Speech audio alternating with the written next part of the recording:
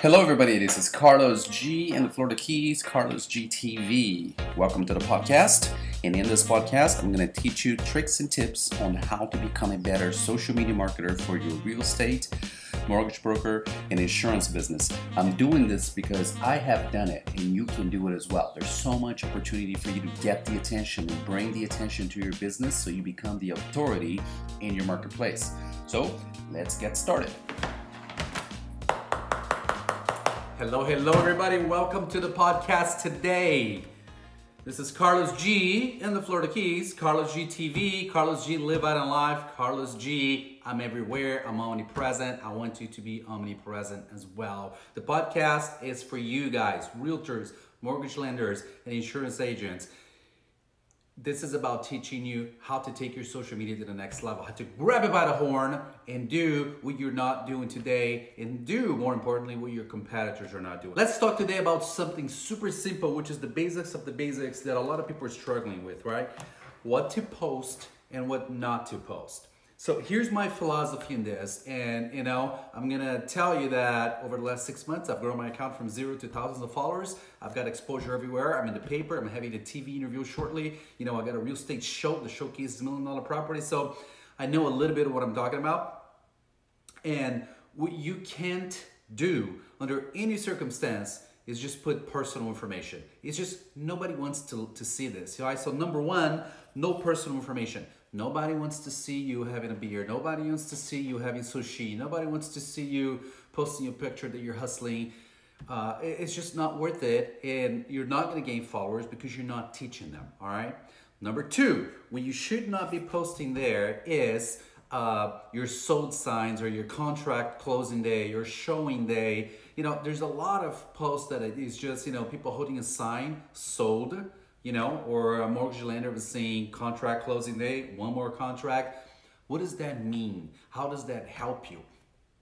When I see these posts, I struggle to understand what is the point of this. So you either have no clue of what you're supposed to be doing, or you have a clue and you're still doing it wrong anyway. Either way, somebody like me is going to come and compete with you because it's the next level of content. Just think about this. Everybody is trying to figure this out. So if you're a mortgage lender in Miami, if you're not already outranked by somebody like me is going to come in, produce content, teach your home buyers how to get a mortgage, teach them how to get approved, teach the pitfalls, teach them the steps, teach them the documentation, do your YouTube series, and you're going to be there wondering why you didn't do it. If you're an insurance agent, somebody in your market is going to start putting a YouTube podcast about the perils of not getting insurance. The most difficult parts of how to protect your assets. And if you were a realtor and you're not taking the social media serious, Instagram and YouTube, right? 2 billion people on YouTube, 1 billion people on Instagram every single day. If you're not posting information that helps me to understand the market I'm trying to buy in, right? So if you live in Orlando, Florida, you got to be educating me about the neighborhoods, the school, the restaurants, the everything, traffic, night, day, everything, guys.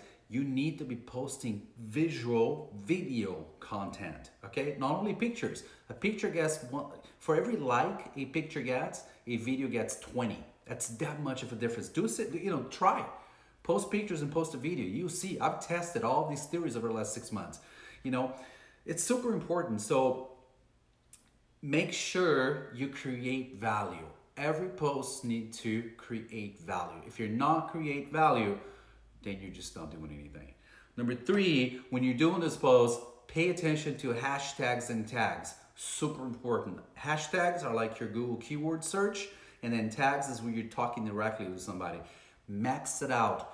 Don't do a post that has one hashtag. Just put 10 hashtags, 20 ads. I think you can put 30 hashtags total. I don't remember the number now, but it doesn't matter. Just load that up with hashtags. Go broad, homes for sale in Miami. Go narrow, homes for sale in Miami in Coconut Grove. Go even narrower, homes for sale at the Palm Landings in Miami. That's what you need to do. You need to post the kind of content that brings people to see you. When you hashtag, you get into this keyword search. So whatever people are looking for, you get in there. When you tag, you're talking directly with somebody. So these are the top 3 tips that I'm gonna give you today. make sure you look at this social media in a completely different way. Look at your competitors, look at your neighbors, they're not doing this. And the entire internet is going audio and video. Not very long, it's already happening in front of you, but it's gonna be like dramatic. So if you think you've seen change, get ready, buckle up, and you better be on board of this plane. I'll talk to you soon.